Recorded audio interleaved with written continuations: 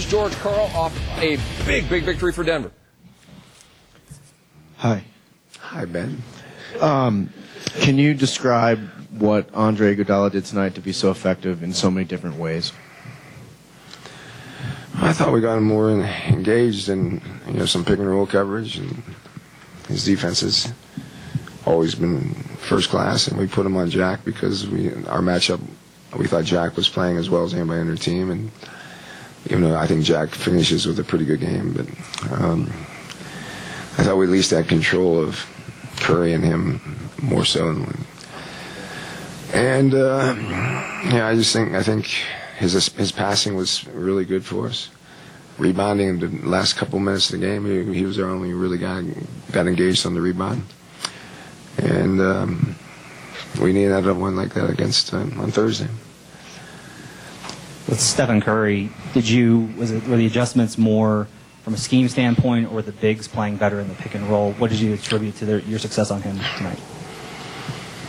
Well, I hope we understand that that we just can't let him have open shots. And I thought tonight we were conscious of staying up on the pick and rolls, and we didn't chase him to jump him as often as we have in some of the other games.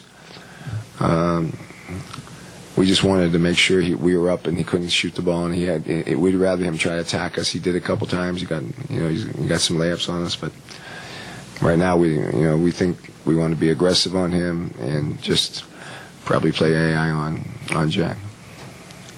What did you think the energy that Kenneth brought to the court tonight? I liked both JaVale and Kenneth in the first half. The energy, the rebounding, the bounce.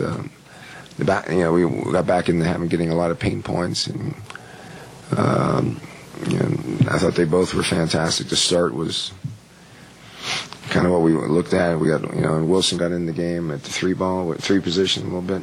Our starters were the key tonight. George, going back to starting a center, starting McGee instead of Kufos, and then sometimes playing Kufos and McGee together, what went into all that thinking?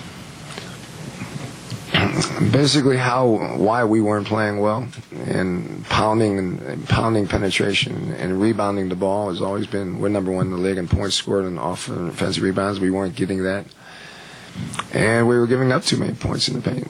And so, just going back to the normal kind of rotation of the bigs. We haven't played Costa and JaVale together a lot, but the rotation of JaVale, Costa, and Kenneth, and rotated the game from the start.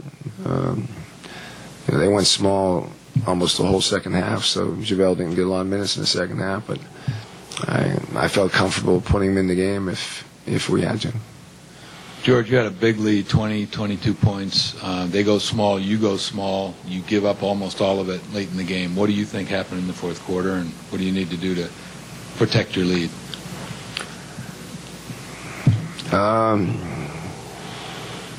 Their strength is their shooting, and they were trying to get the three ball in the game, and that's how they come back a lot. For me, we can go to switching maybe more of their pick and rolls and actually play smaller, or we can go bigger and try to rotate. We'll have to evaluate. I think that's a game time decision for us most of the time. But I thought both teams kind of, I think we actually slowed down more in the second half. We only scored 41 points in the second half, and we somehow got to get enough energy on the court to keep the tempo and pace fast.